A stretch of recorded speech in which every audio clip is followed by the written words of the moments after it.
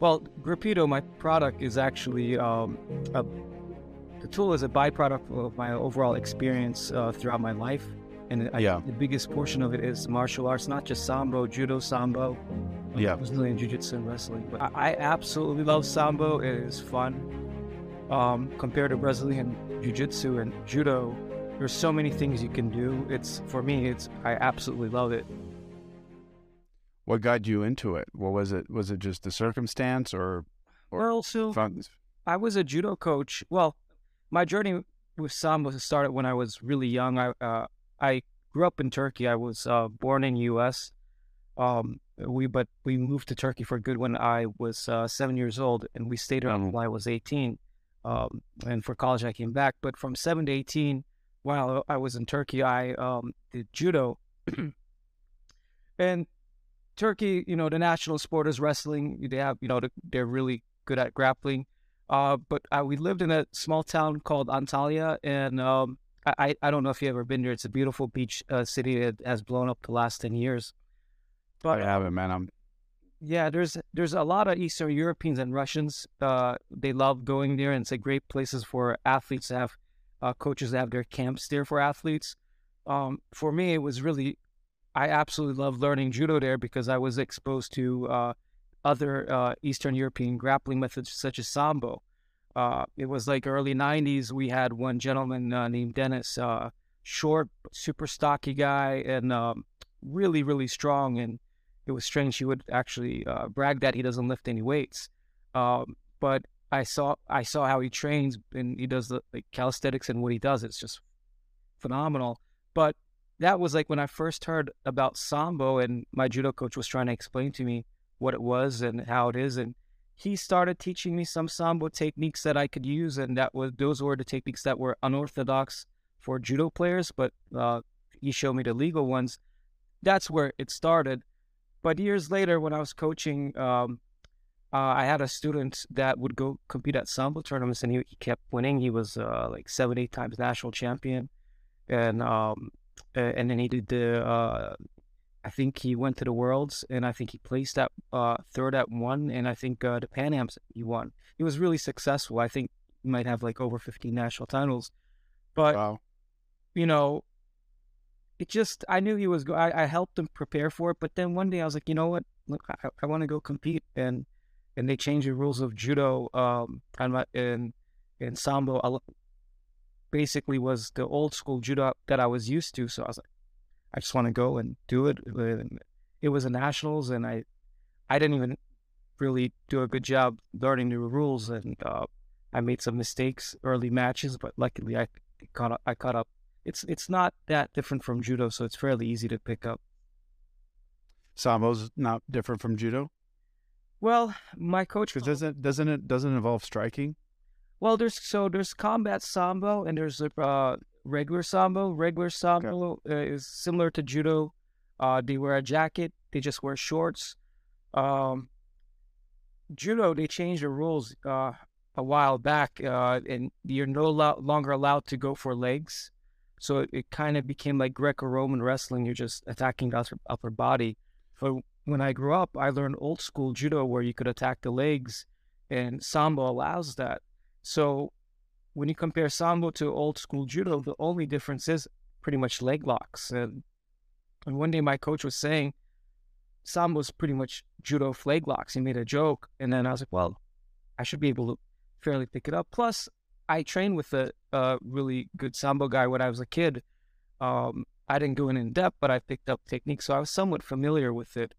The tournament was fairly close by, and I was like, let me go do it. And but I showed up that day, and it's supposed to be the Sambo Nationals, and I'm there, and they actually declared it to be U.S. Open because they had like almost maybe 100 athletes that flew in that did not know English, and a lot of them are Eastern European, and they're really good at it. So I was getting quite nervous when I was warming up, because a lot of the guys were really good. Some did it full time. There was in my weight class, they announced that there was one Olympian. Some was not an Olympic sport, so I assume it's like a wrestler or a judo guy. But they also said there was one world champion. in my weight class when I was warming up, and I was like, okay, it's gonna be a long day. But So if you were to well, what would be more, I guess, what would be more applicable in like in an actual street fight? Would it be sambo or judo? well, Or would it be competitive sambo like you were well, mentioning before? if you're doing combat sambo, that would be awesome because you know how to strike, you know how to kick. Yeah. I think actually years ago I told my buddy Leo, and I totally forgot I told him this, but I told him it's like, man, I would really love to see a Dagestani grappler compete in UFC because being in the grappling world and being close to that region, I know those guys are super super tough. They've been just really really tough. Um, Especially like Chechnya, and but from that Dagestani region, a lot of guys are really tough. Years later, he called me and he was like, "Man, you're right. There's this guy Khabib. He's destroying people. And then he's like, there's another guy. He's like suplexing everybody. And now there's a few guys, Makaev, Kamsat, Chimaev. They're just going through people. And honestly, I think in the '90s, Russia was even like I think MMA, Brazilian Jiu Jitsu came up a really long way the last 20 years in U.S. But in the '90s, Russia was really ahead. I think in sambo, judo, compared to the rest of the world. Well, they were always going head to head with Japan, but they were really really good. But it's to me, I'm still surprised. Like now, they're still really great. I'm still seeing some of these guys just go through athletes in UFC. They're just really unstoppable. But yeah, I was telling my buddy, these guys are great grapplers. They do combat sambo, so they know how to strike a little bit. I think they'll do really good. And he was calling me, telling me how I nailed it. I didn't actually remember it till later. I just think that like the Russians are just bred different, and a lot of that area. I mean, look at the Olympic weightlifters, like one of my favorites, Dmitry Kloklov. That guy, he's just built different. And, they start training at like what, 12, 11, 10 years old, who knows? And so it becomes like, it goes back to like developing a skill, really, like really refining just one thing, like being good at one thing.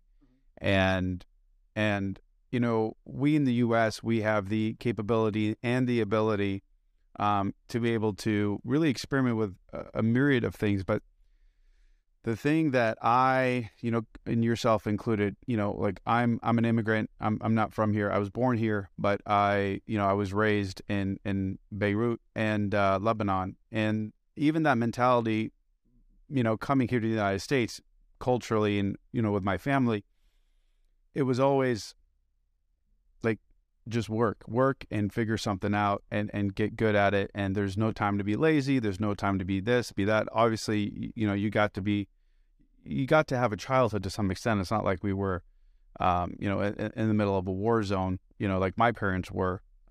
However, having that experience of tenacity and grit to be able to be able to beat through competition in the sense that I may not be the smartest, I may not be the most talented, but I will outwork you, period.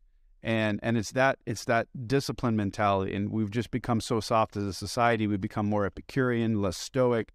And stoicism, I think people tend to misunderstand and thinking that, well, you just have to be tough. Tough doesn't mean you're going to go have big arms and muscles. Tough is mentally tough. Like, what can you withstand? If you're going to get knocked down, are you going to get back up again? If somebody says X, Y, and Z about you, are you going to let that defeat you? And you're going to start defeating yourself, or are you going to figure out a solution no matter what? Like 2020 was like a great representation of that. It allowed a lot of people to either fall over and accept money from the government or pivot and figure out a solution. There was a statistic that was, I don't want to mislead anybody here, but it was a relatively high number, I think in the like 30, 40, 50%, where people started quitting their jobs, or people that quit their jobs never went back to their jobs because they figured out side hustles. And those side hustles became business ventures. And those businesses started growing exponentially in 2021. And so it's funny, like when your back is up against a wall and you have zero options, you have to put food on the table, you have to put a roof over your family's heads. What are you going to do? Are you just going to buckle down? You're going to figure something out. We live in a world where technology is out of your fingertips. You could literally make money out of nothing, thin air, and you have that possibility to do so. And I think that's, this is something to think about. And I love that. But going back to what we were talking about with Sambo martial arts, is that what led you to developing this phenomenal product, which I'm so sorry. I still have to get it. I used to be really, really adamant about my grip training. I had a Jeet Kune Do and a Muay Thai background back when I was younger, and grip training was like all that I did. I didn't train really my other body other than calisthenics, and now it's like the reverse. The things that are important, like grip strength, ankle strength, mobility, things like that, I don't do. But tell me, what led you to developing this? Was it just the fact that you were in that world and in that environment and you found a need and you just fulfilled it? So when I started training in Turkey, especially training with the Russians, Eastern Europeans, and that coach that did Sambo, his name was Dennis. One of the things I realized how important grip is, especially for judo at that time. They changed the rules over the years, but at that time, you could fully grip fight, and there's very little limitations in judo. And I realized. What do you mean by grip fight? Sorry to interrupt you, but just for the audience. So yeah, what do you mean by grip fighting? I'll start with judo. For the audience that doesn't know judo, it's pretty much like wrestling. You're wearing a jacket. It's a Japanese grappling sport. And it involves throws, mainly standing, but on the ground you can do chokes and arm locks. But probably like 80%, 90% is standing, and that changed over the years, depending on how the rules evolved and how the sport really evolved too, with that. So what you're fighting with the jacket, and you're holding the jacket to throw someone. So in a situation like that, the weakest link can be where you're gripping. If you're not gripping the jacket strong, you can't pull. And that can apply to a lot of different sports with a lot of different things, which I can give examples later. But for judo, it was really important to have a strong grip. If the rest of your body's really strong and your hands are not strong, it's going to really limit for you to do a judo throw. The second thing is setups.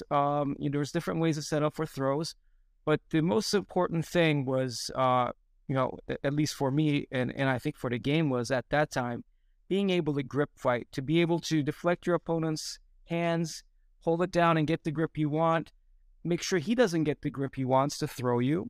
And if you get the grip you want, you can control the angles you have on your opponent. You can control the type of throws you want. And if you can prevent your opponent from gripping you, he's not going to be able to throw you. So I came to a breakthrough when I was a low-level belt. I don't know when exactly, but through that journey, I realized if I don't let my opponent grip me, I don't care how strong he is. I don't care how good his conditioning is. I don't care if he has the best technique in the world, such as like Uchimata, which is like a classic judo throw, and there's some Japanese players that are phenomenal with it.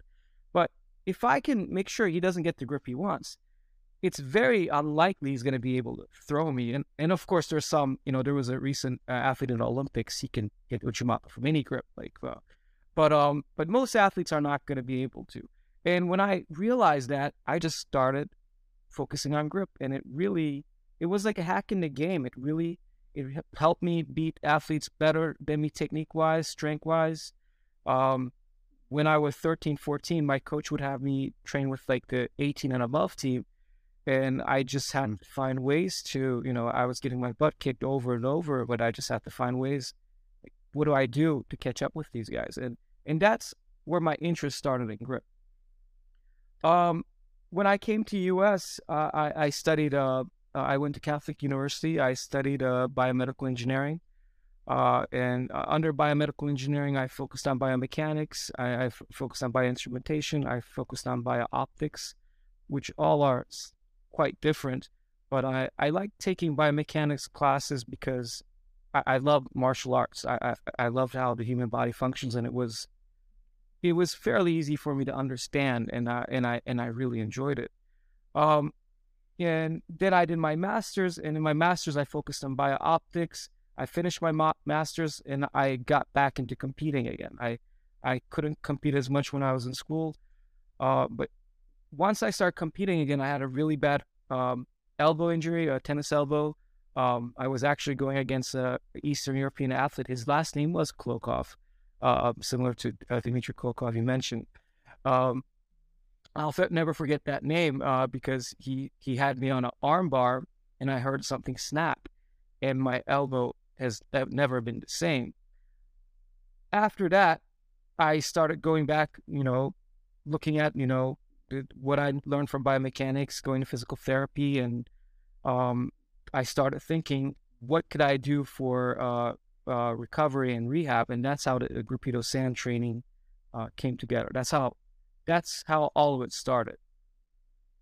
So you started it with the SAN, but now your application can be literally on anything. Like you could put it on the end of a barbell, and you could do, reverse wrist curls, and then you could also, I've seen videos where they've attached it to like implements to do like pinch grip strength. Mm-hmm. So for time. Yeah. Right. Which I think is phenomenal.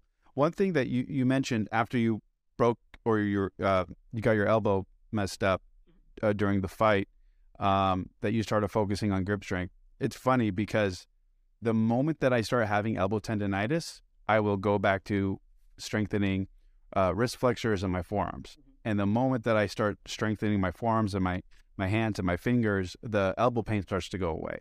It's funny how that tends to work out like that. I wanted to ask, for someone that's just recreationally training, that isn't maybe in martial arts, and they just want to have like preventative, like osteoporosis or carpal tunnel syndrome or anything like that, how would you, like, what would you put this in? Like, let's say they exercise, 3 or 4 days a week. They're just a general, physical fitness. Where would you throw this in? Would you throw it in on a day where you are training, or just like as an accessory, a different day whenever you've got time, and for how long? Well, I see a lot of elbow injuries with a lot of folks, and I think it's because anyone, if you're lifting and you're doing sports, you're constantly, your elbows are getting a lot of use from the gripping. And now you see people doing heavy deadlifts, farmer carries, and if they're doing a sport like jiu-jitsu, grappling, or rock climbing, or really a lot of sports, and when you combine it, it can put a lot of stress on a joint, and a lot of people are getting, from what I see, they get a lot of tennis elbow or golfer's elbow type of issues. Really, the best thing I would say is, you want to probably take measures before getting injured, and that will be a good warm up. And I think the Gruppetto SAN application is low impact, and it's mainly concentric, similar to sleds. Okay. And because of that, I think it's a good, if you're for example, if you're going to do a heavy deadlift day, or heavy farmer carries and things like that, or really anything, even heavy bicep curls or any tricep work, bench work, I would use it as a tool to warm up the joints, and after the workout, I would use it as a finisher, and just to pump blood into the tissue. Kind of like a drop set, so just to get blood into the tissue and get the waste, pump it out. Towards then, I would recommend that. And for athletes that are doing sports as finishers, since it is low impact, and if you want to push your athlete, it's a good medium to be able to push an athlete with less risk of injury, if that makes sense. Similar to like using like an Airdyne, pushing athletes, or hill sprints. If you're uphill, because you can't go full speed. Well, yeah, you can because of the gravity and the angle, but you can really push your lungs, and really you can get your heart rate up. So, and plus the angle on hill sprints, for example, it's a little bit easier on the knees and the joints.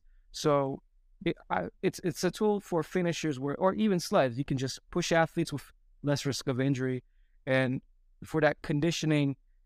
For those finishers, it can be a good tool as well, and we have a lot of athletes using it for that. Awesome. I appreciate that. Thank you for that. I think it's sure. It's one of the things that people tend to overlook. I come from a world where I started out in like bodybuilding, which transferred to powerlifting, and that transferred to after the mixed martial arts, and that transferred to like strongman type style of training. And now it's like a hybrid of everything. I do accessories. The thing that's funny, I used to love training arms. Now it's my least favorite thing to do. Oh, really? Yeah. It's really funny. I do like doing tricep movements, but not like cable type stuff. I like to under load. So like a JM press or a close grip bench press, or I'll do like moderate weight, high repetition, a little bit more narrow, like overhead standing presses, things like that. I don't know. I don't get like a rush from it in a sense, but as I'm getting older and like things are starting to hurt more and more, I do enjoy it. Like I'll actually warm up with like a cable tricep just to shove blood in there and get everything working and not creaking. I did want to switch gears just a little bit because this was the thing that got you and I conversing in the first place. I posted something, I think this was in June or May, I can't remember. It was during the summer, and it was a quote, and I'm going to read the quote. I think I pulled it up. Should any man tell you that the mountain had changed its place, you are at liberty to doubt it if you think fit. But if anyone tells you that the man has changed his character, do not believe it. And this was a quote from Mehmed the Conqueror, or in Arabic is Muhammad. And he was the man responsible for really the demise of the last Roman emperor, and he was the guy that conquered Constantinople in 1453, which triggered a conversation between you and I, and we went on this deep dive conversation, which blew my mind because I had just watched the documentary on Netflix, because I love documentaries, I love history, especially like war history. I find there's a lot of things that you can learn, because people tend to think war and it's just no, it's not just war. It's tactic, it's mentality, it's toughness, it's grit, it's discipline, it's seeing things through. Like you have to read between the lines. So I wanted you to discuss a little bit about why that struck you so much and what your take on I guess his reign and what he really did and why it was so impactful to you and to the world. Well, I saw that, and Mehmet II. He's someone he's an idol. I'm absolutely obsessed with what he's done. There's been many times and many folks that try to conquer Istanbul. It was almost deemed impossible, and he was able to do that at a very young age. I think it was like 18, 19 years old. And in the Ottoman history, he's the number one strategist. A lot of historians will see him as the number one. They don't think there's anyone really better than him. Arguably, Ataturk, which is actually towards the end of the Ottoman Empire, he was the person that led the independence war of Turkey. He's a really good strategist too. He was an absolute genius. But really, they're both are my favorite. He's a incredibly smart guy. But for me, what I really like about Mehmet II is another quote he has, and a strategy he used during the siege. And it's something my dad from a young age would always teach me. My dad would always tell me to, be brave enough to think different, even if it sounds crazy. Always be willing to think, why not? Why not? Give it a try, even if it's crazy. You never know what's going to happen. What's the worst going to happen? And he would always tell me that. And over the years, I saw a quote, and I think I sent it to you, from Robin Williams.